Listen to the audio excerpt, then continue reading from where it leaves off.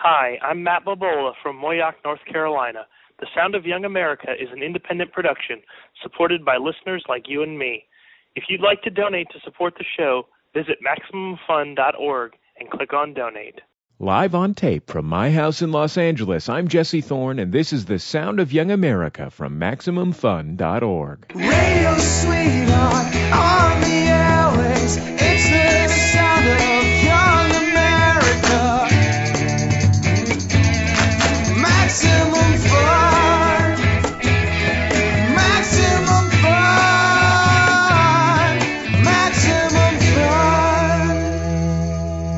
It's The Sound of Young America. I'm Jesse Thorne, America's radio sweetheart. My guest on the program is Richard Zoglin. His new book is Comedy at the Edge, How Stand-Up in the 1970s Changed America.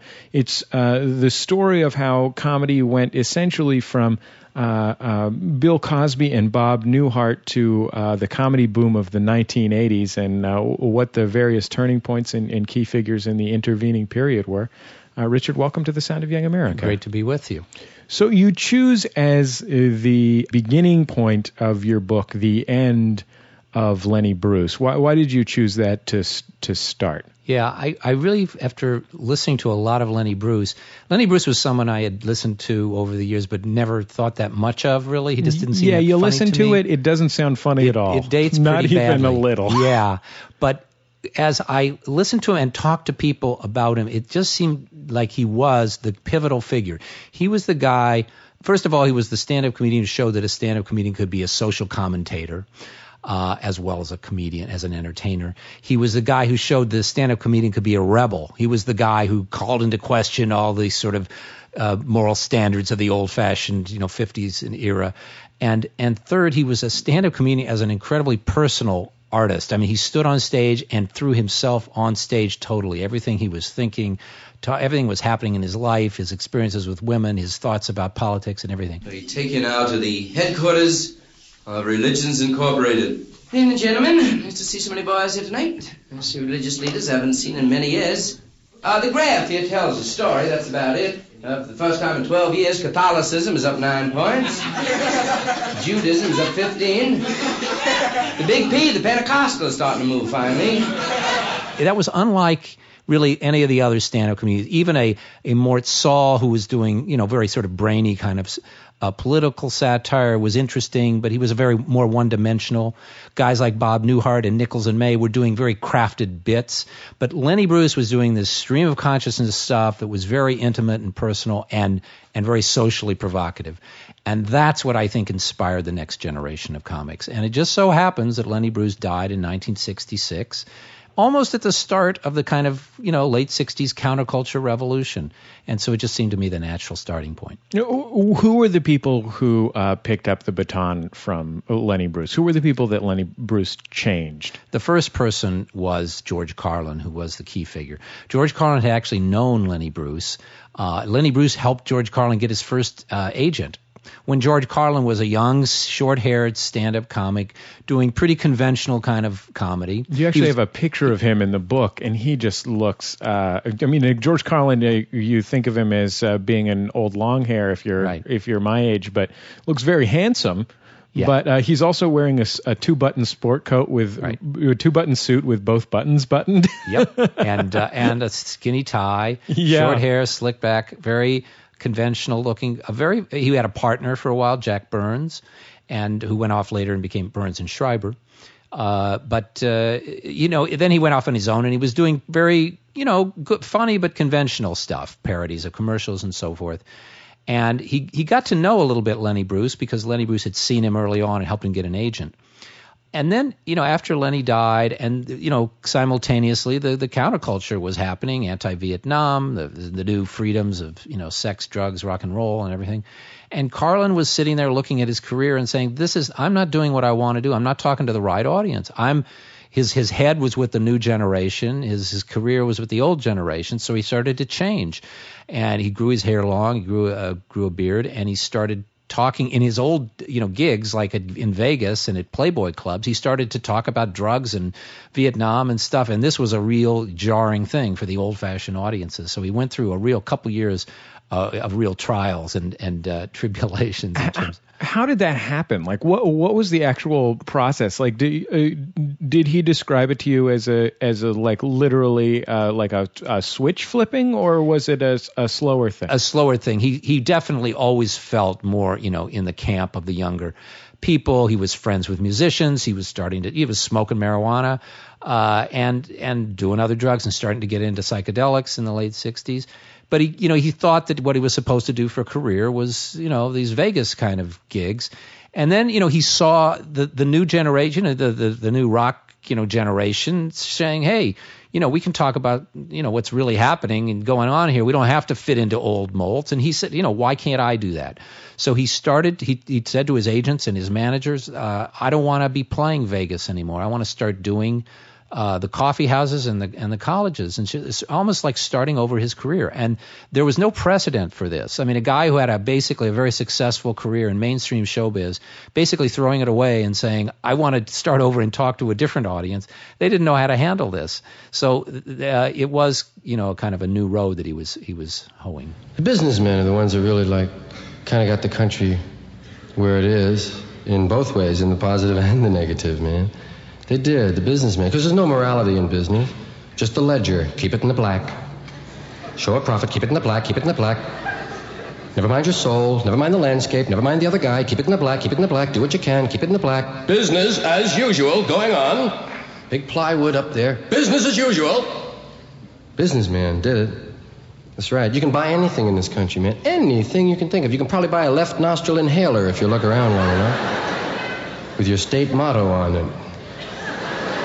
The parallel artist who was a contemporary of Carlin's, more or less, who made a very similar transition, is Richard Pryor. Yeah. Tell me about how his transition came about. Well, Pryor was very parallel to Carlin. They both were getting started in the Greenwich Village in New York in the early 60s, 62, 63, 64. They were playing the same folk clubs. But they were both, young kids who were basically trying to play the straight game. Pryor got picked up very early by the Merv Griffin Show, and he was a very popular attraction on the Merv Griffin Show. A young, fresh-faced black kid who did pantomime bits, very physical humor, funny, wholesome. Merv loved him. And then, he too started, as he got more successful, and he we moved out to L.A. and he started to, would get friendly and see what was happening in the culture. And he was friendly with, African-American activists and so forth. And he started to, just rebel against what he was doing. So he, too, was in Vegas. And one time he actually had almost a breakdown in Vegas and walked off stage. Basically, I can't do this shit anymore, And then he began changing his material and starting to talk more directly about the black experience and growing up as a kid in the ghetto in Peoria. And, his material changed totally. And by 1970, he actually took about a half a year off in Berkeley. He sort of dropped out. He had started to do movies. He was very successful in mainstream showbiz. But he sort of dropped out, went to Berkeley, kind of started just developing his other kind of material. He came back to L.A., started in 1971 playing Red Fox's Club in L.A., doing very hard-edged black material about, the stuff that we know him for now. And at first it was difficult. His audience was primarily African-American. And then after a few years, he crossed over with an album called That Nigger's Crazy. And then that was the Richard Pryor, the sort of mature Richard Pryor. White folks do things a lot different than niggers. They eat quiet and shit. You be able to be. Pass the potatoes. Thank you, darling. Could I have a bit of that sauce?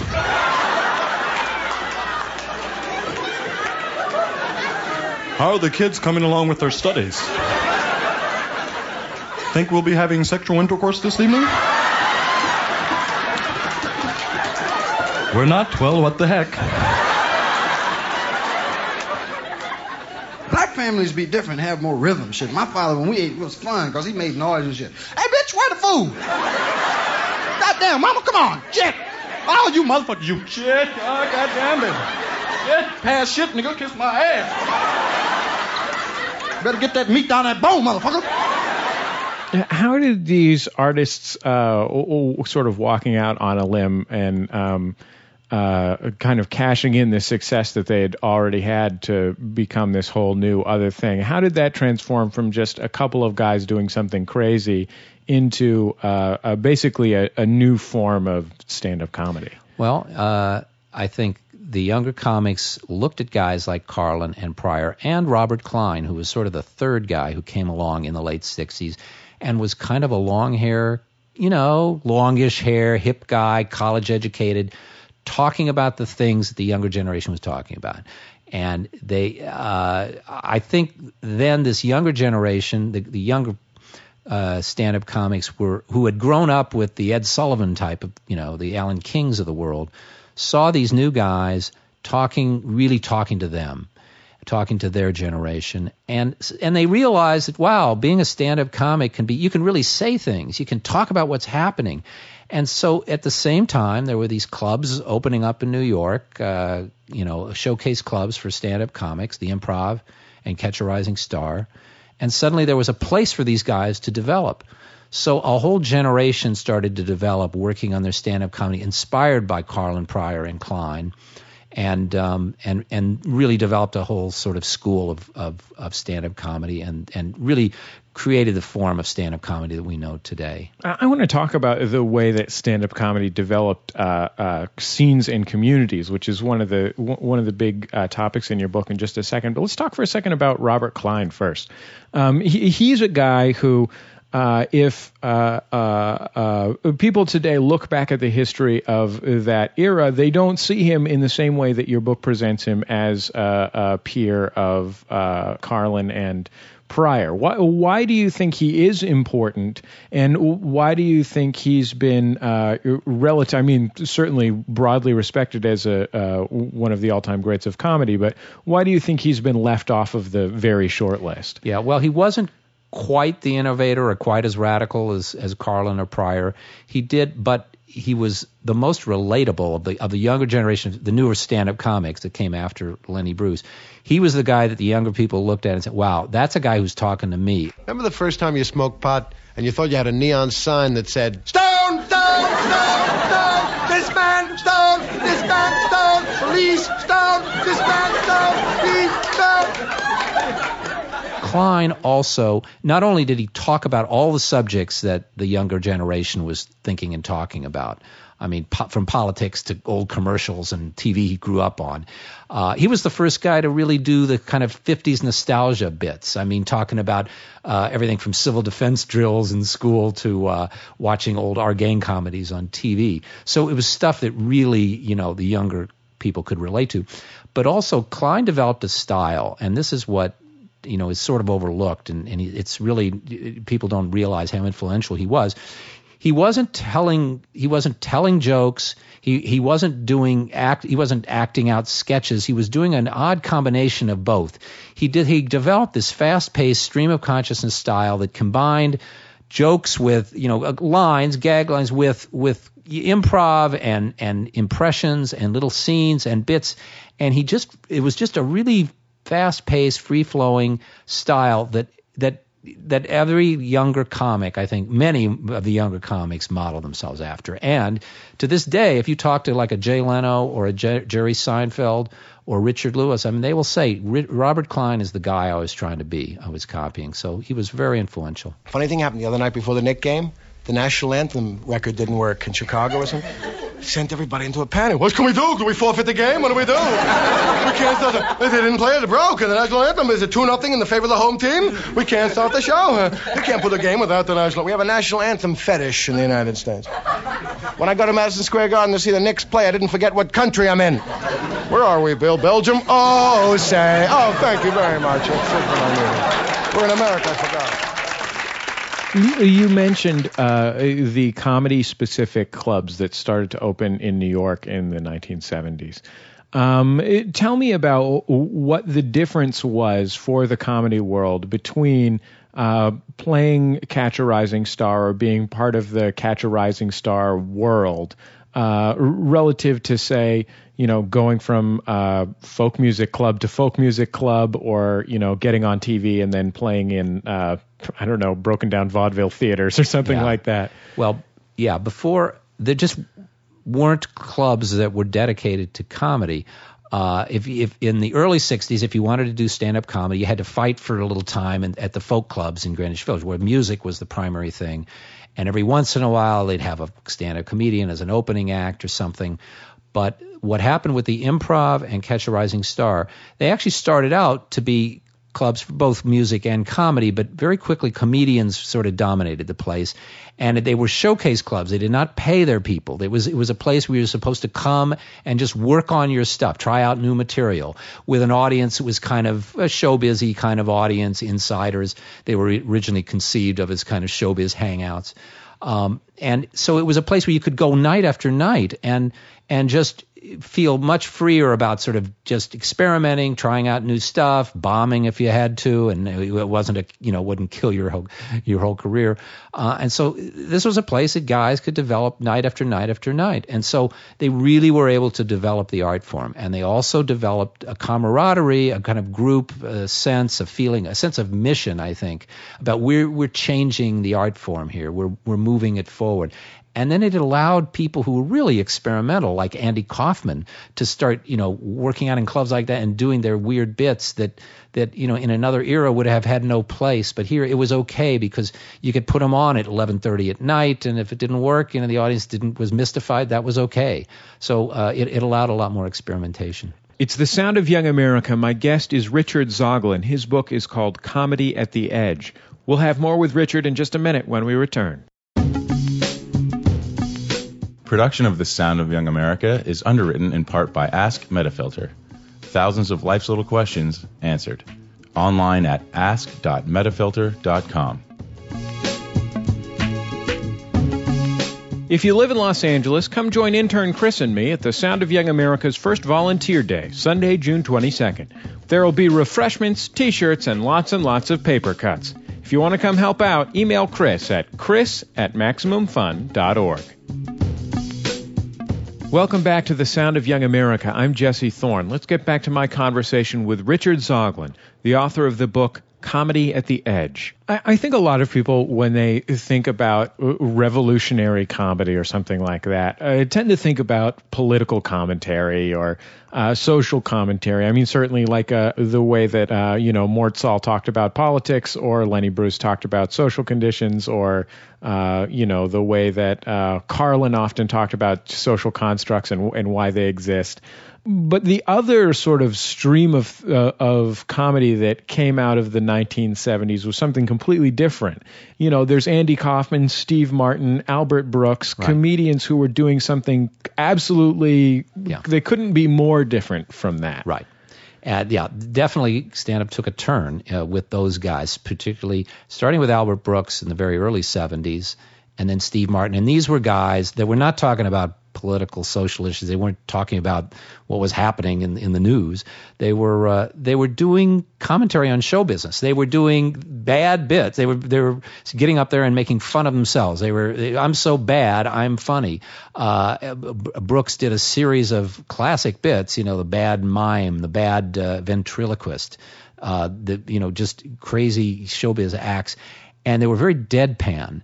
And the idea was that you had to be hip enough to realize that he was making fun of show business. He was making fun of himself, and he was satirizing the whole idea of being a stand-up comedian. And that's what Steve Martin in a kind of very different way, but carried that on too. Something I didn't realize about Brooks until reading about it in your book was the extent to which he basically grew up as a Hollywood insider. I mean, the fact that he was, close buddies with Rob Reiner, of course, whose father was Carl Reiner, by then already a comedy god. Right. And, Rob Reiner went on to do pretty well in the world of comedy himself. Right. What do you think? How do you think his perspective was shaped by that part of his upbringing? Well, I think he was totally a child of show business. He was a very smart kid, and he was a real prodigy. In fact, he had a famous, he did bits when he was a teenager that cracked up Carl Reiner, so much that when he went on, Carl Reiner was a guest on The Tonight Show, and when Johnny Carson asked him who the funniest person he knew was, he said, this 17-year-old friend of my son's named Albert Einstein was his name at that time. His father was Harry Einstein, who was a vaudeville guy in movies and vaudeville, named Parkia Karkas was his stage name. So Albert grew up in show business. And I just, that was his perspective on the world. And so when he started to do comedy, it was all commentary on show business. And, it was a kind of very circumscribed little world. But he also created an amazing character. I mean, himself, he would go on The Tonight Show and talk about things and wasn't just doing bits. And he was a brilliant performer and an ad-lib performer like without peer, and known to all his Hollywood friends as maybe the one genius produced in that era in comedy. It's interesting. I mean, I watched just a couple months ago. I watched one of the movies he made, Modern Life, which was one of his first movies, maybe even his Modern Romance. Real Life or Modern Real Romance? Life, that's what I meant to say. Real Life. Real Life, which is a fictional film about the topic. I would say that it was reality television, if reality television had existed at the time. And we were talking just before we went on the air about his album Comedy -1, which contains an extended bit in which basically is a complicated parody of those Act Along with Your Idols records. He played. He said, "You too can be a comedian." And he gave a script with the record. He did a comedy. It was a comedy duo bit where he played one half of it, and you played the other. You played the straight man, or actually, I think you played he played the straight man, and you played the funny guy. Anyway, but you filled in the lines as he read them. He read them on the record, and you filled them in yourself from the script. So everything was a kind of parody, sort of a satire of show business and comedy. Please open the album up so you have your script in front of you. People listening to this on 8-track tape or cassette, if you try and open the album up, you're going to rip that little picture right off. You should have gotten a script with your purchase. If you didn't, you can contact the company that manufactures the tape, and they will send you one. I'm sorry if there's any inconvenience involved, but I really have nothing to do with this and will take no responsibility for it. Steve Martin became the monstrous comedy super success of the 1970s, maybe still the most successful stand-up comedian, at least the highest peak of any comedian ever. With his act, which was, like Albert Brooks's act, very high concept, but unlike Albert Brooks's act, was just driven by silliness. Yeah. Well, it's interesting. I felt they were doing the same thing, but in such different ways. Steve Martin had kind of grown up at Disneyland, and he kind of soaked up that whole mainstream Americana entertainment, animal balloons and arrow through his head and all that kind of stuff, juggling, magic tricks. He learned them all at Disneyland, and then he turned them into comedy, by pretending to be the worst entertainer in the world here. And a guy who just was so brash and unaware how foolish he looked. But whereas Brooks was very dry and deadpan, and it sort of took a little while for the joke to kind of emerge. Martin, you could laugh at from the very beginning because he was just so silly. Could I have some more club soda, please? That's all it is, club soda. I'm not into the drug scene or the booze scene or the dope scene. I'm not into that. And I think people who are should be taken out and maimed. He also, in his stand-up, he was doing early street theater when he would do clubs and small college concerts and stuff in his early years.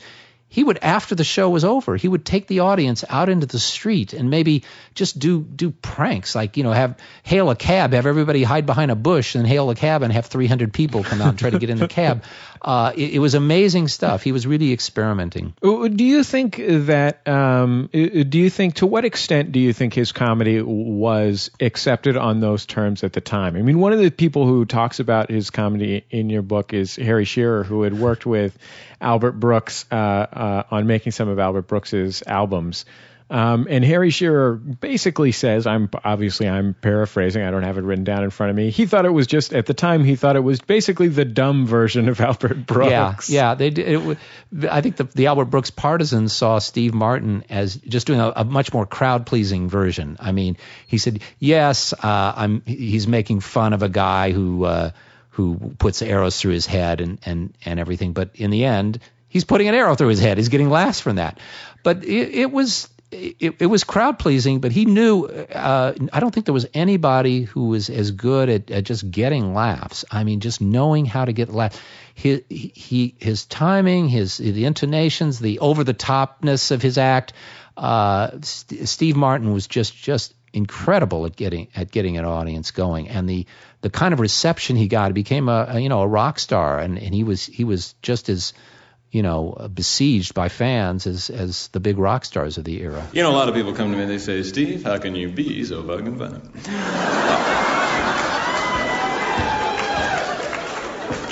There's a secret to it. There's no big deal. I'll be honest with you. Before I come out, I put a slice of bologna in each one of my shoes. So when I'm on stage, I feel funny. In this story of these comedians shooting to prominence in the 1970s, who do you think are the most important characters who aren't famous, who aren't comedians? Well, of course, two or three behind-the-scenes characters are the people who ran the clubs. Bud Friedman started the Improv, and Rick Newman at Catch a Rising Star, and in Los Angeles, Mitzi Shore at the Comedy Store. Each of them interesting characters in their own rights, but they were people who, thought of a new way of presenting comedy and discovered a lot of these people, gave them stage time, and they deserve a lot of credit. And, some of them, Mitzi Shore particularly was quite a controversial figure, and the comedians went on strike against her in 1979 in order to get paid because they still weren't getting paid. But, they deserve a lot of credit for, really creating a place where this kind of stand-up comedy could flower. The 1970s weren't a particularly good time for women in comedy. I mean, it's a tough road to hoe for women in comedy, generally speaking. But certainly the 1970s, you write a little bit about Elaine Boosler, who was actually the only one of the major figures in your book who you weren't actually able to successfully get to do an interview. That's true. What do you think? What do you think was going on generally for women at the time, and what do you think might have happened to lead a major figure like Boosler to just not want to be involved in this kind of thing? Well, it was an odd thing. Women were never, it was always tough for women in stand-up. But a few years, the years before my era, the Phyllis Dillers and Joan Rivers, became very big, certainly as big as some of the top men. Joan Rivers came along just before the start of my era. She kind of hit it big in 64, 65. And she was still around, of course, but she very quickly seemed old-fashioned because she was talking about getting a man and making fun of her looks and all that. Then, the women's movement happened, and in the late 60s, early 70s, women thought, we cannot do material like that anymore. And they weren't quite sure what to do. And I think there was just a kind of a lag period before they figured out what women's comedy could be. Now, there were people like Elaine Boosler and others who were doing the clubs, but the other thing they were faced with was an industry that I still think was not quite ready for them. Still, they were a little uncomfortable. They were comfortable with a Joan Rivers or Phyllis Diller making fun of herself, but a woman assertively getting on stage and talking about dating and stuff in the way men were, that made a lot of men in the industry uncomfortable, particularly made Johnny Carson uncomfortable. He even said so in an interview that just assertive women comics, he just doesn't know if they worked as comedians. People always ask me what my parents think about me being a comedian. They said I could do anything I wanted as long as it wasn't being a Playboy centerfold. So, you ever read that magazine? Real subtle, huh? See those poses? How could anybody do that while their parents are still alive? If I was in there, I could see my mother's reaction. Oh, no! You wouldn't even take a graduation picture! See, I think Playboy's funny. They're silly. They never want you to think the pictures are posed, right? We just happened to catch Kathy typing nude on top of a Volvo in a field this morning. People like Elaine Boosler, who was probably the most successful club comic of the 70s, woman comic of the 70s, never really was accepted on The Tonight Show. She only had one appearance with Johnny Carson, and then he didn't have her back. And didn't really have as big a career as any of the men who she came up with, Richard Lewis and Andy Kaufman, and guys like that went and got much bigger than she did.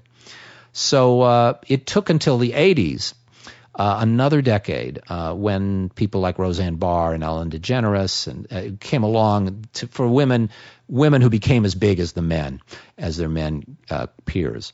But so the 70s was, to me, kind of a black hole. Now, why poor Elaine Boosler, I think she's very frustrated with what happened with her career. It never really took off. She was very, in the mid-70s, she was discovered, called the hottest woman comic in New York, and her career didn't quite take off. Some people thought she was difficult to work with, and she just, I don't know, she didn't want to talk for the book, and everybody else did, so I don't know. You even, in fact, you talked to David Letterman, who's somebody who's famous for not doing interviews basically under any circumstances. I mean, he does maybe one every other year.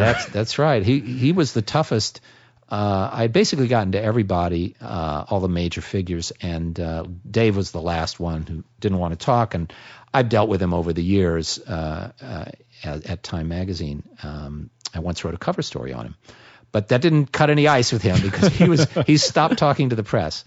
And so I tried several times through publicists, through producers who work with him, and the answer was no. And then finally, near the end, he came around and through an intermediary came and said he would like to talk.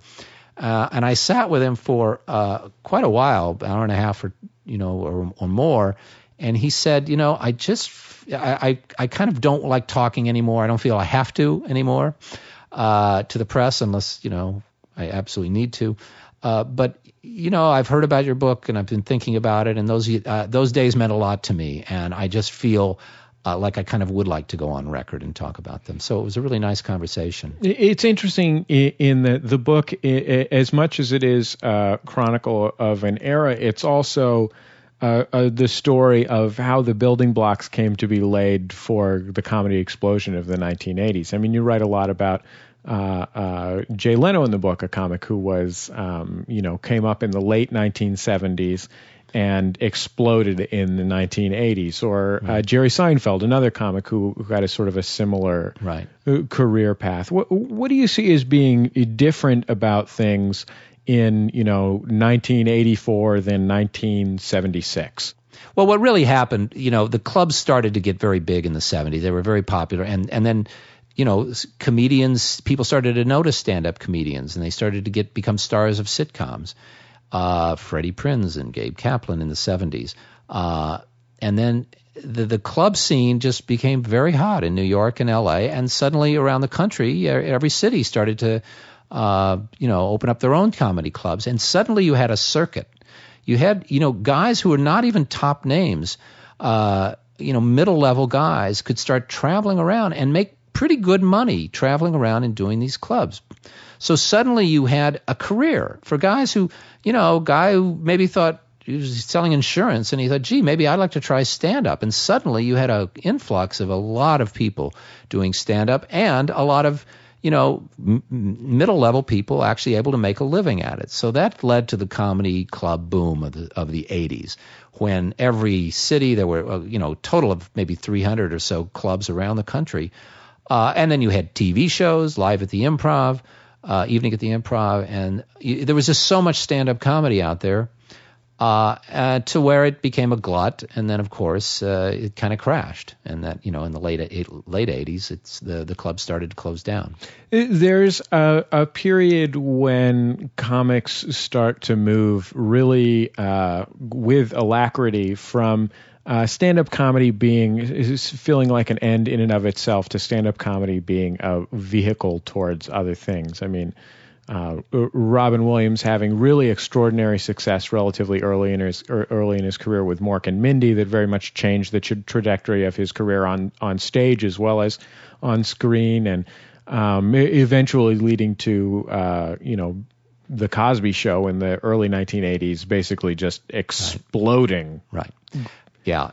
All stand-up comedians, even George Carlin, kind of wanted to be in movies. When he started out, but those guys and Richard Pryor went off certainly and did movies, but those guys had a real commitment to stand up as an art form. They really developed it. Then when the Cosby Show hit in '84, that was a unlike some of the earlier guys who had gotten sitcoms like Gabe Kaplan or Freddie Prinze. They took roles in sitcoms. This was a sitcom that was built around a stand-up comedian's whole persona, Bill Cosby's Show. Huge hit. I mean, a bigger hit than almost anything in TV history. And then suddenly, the networks discovered they started looking around for other stand-ups that they could build sitcoms around. The sitcom then was in a real, in a boom period. So people like Roseanne and Brett Butler and everybody seemed to get their own sitcom. Later Ray Romano and so forth. And then I think when the stand-up comedians saw this happening, they started to view their stand-up a little differently. They really saw that the pot of gold at the end of the rainbow was that sitcom deal, and they just wanted to develop enough material so they could get a couple of Tonight Show shots, get discovered by a producer or a talent scout, and get their sitcom.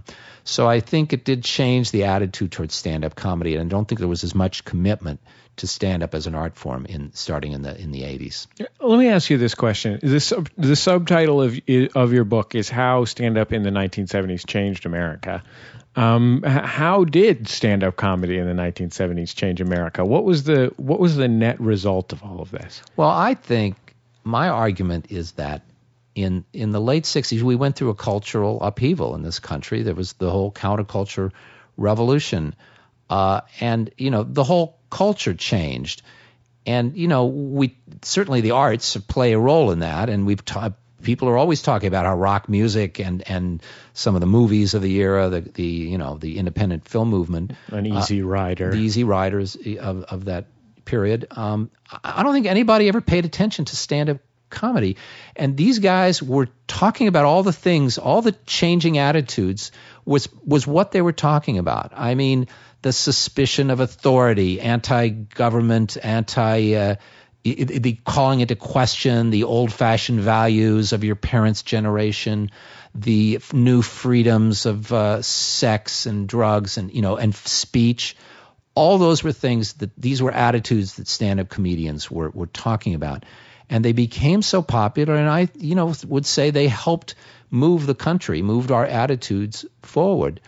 And in just, one example, Richard Pryor was talking about race in a way that, hardly anybody else was talking about to a crossover audience. I mean, there were comedians before who had talked about race. I mean, Dick Gregory did jokes about the civil rights movement. And Bill Cosby, was a very race neutral. He just did, comedy that said, hey, blacks and whites are all alike. We worry about the same things, our kids and so forth.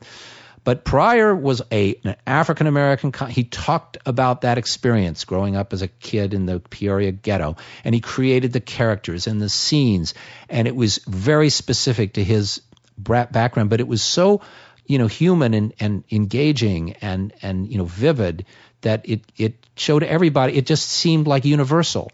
And so I think I would argue that Richard Pryor did as much to sort of educate white America about the black experience as anybody else, as any writers or political leaders at the time. So I think that's in some of the ways they helped change America. Well, Richard, thank you so much for taking the time to be on The Sound of Young America. It was a pleasure to have you. I really enjoyed it. Thanks. Richard Zoglin's book is Comedy at the Edge, How Stand-Up in the 1970s Changed America.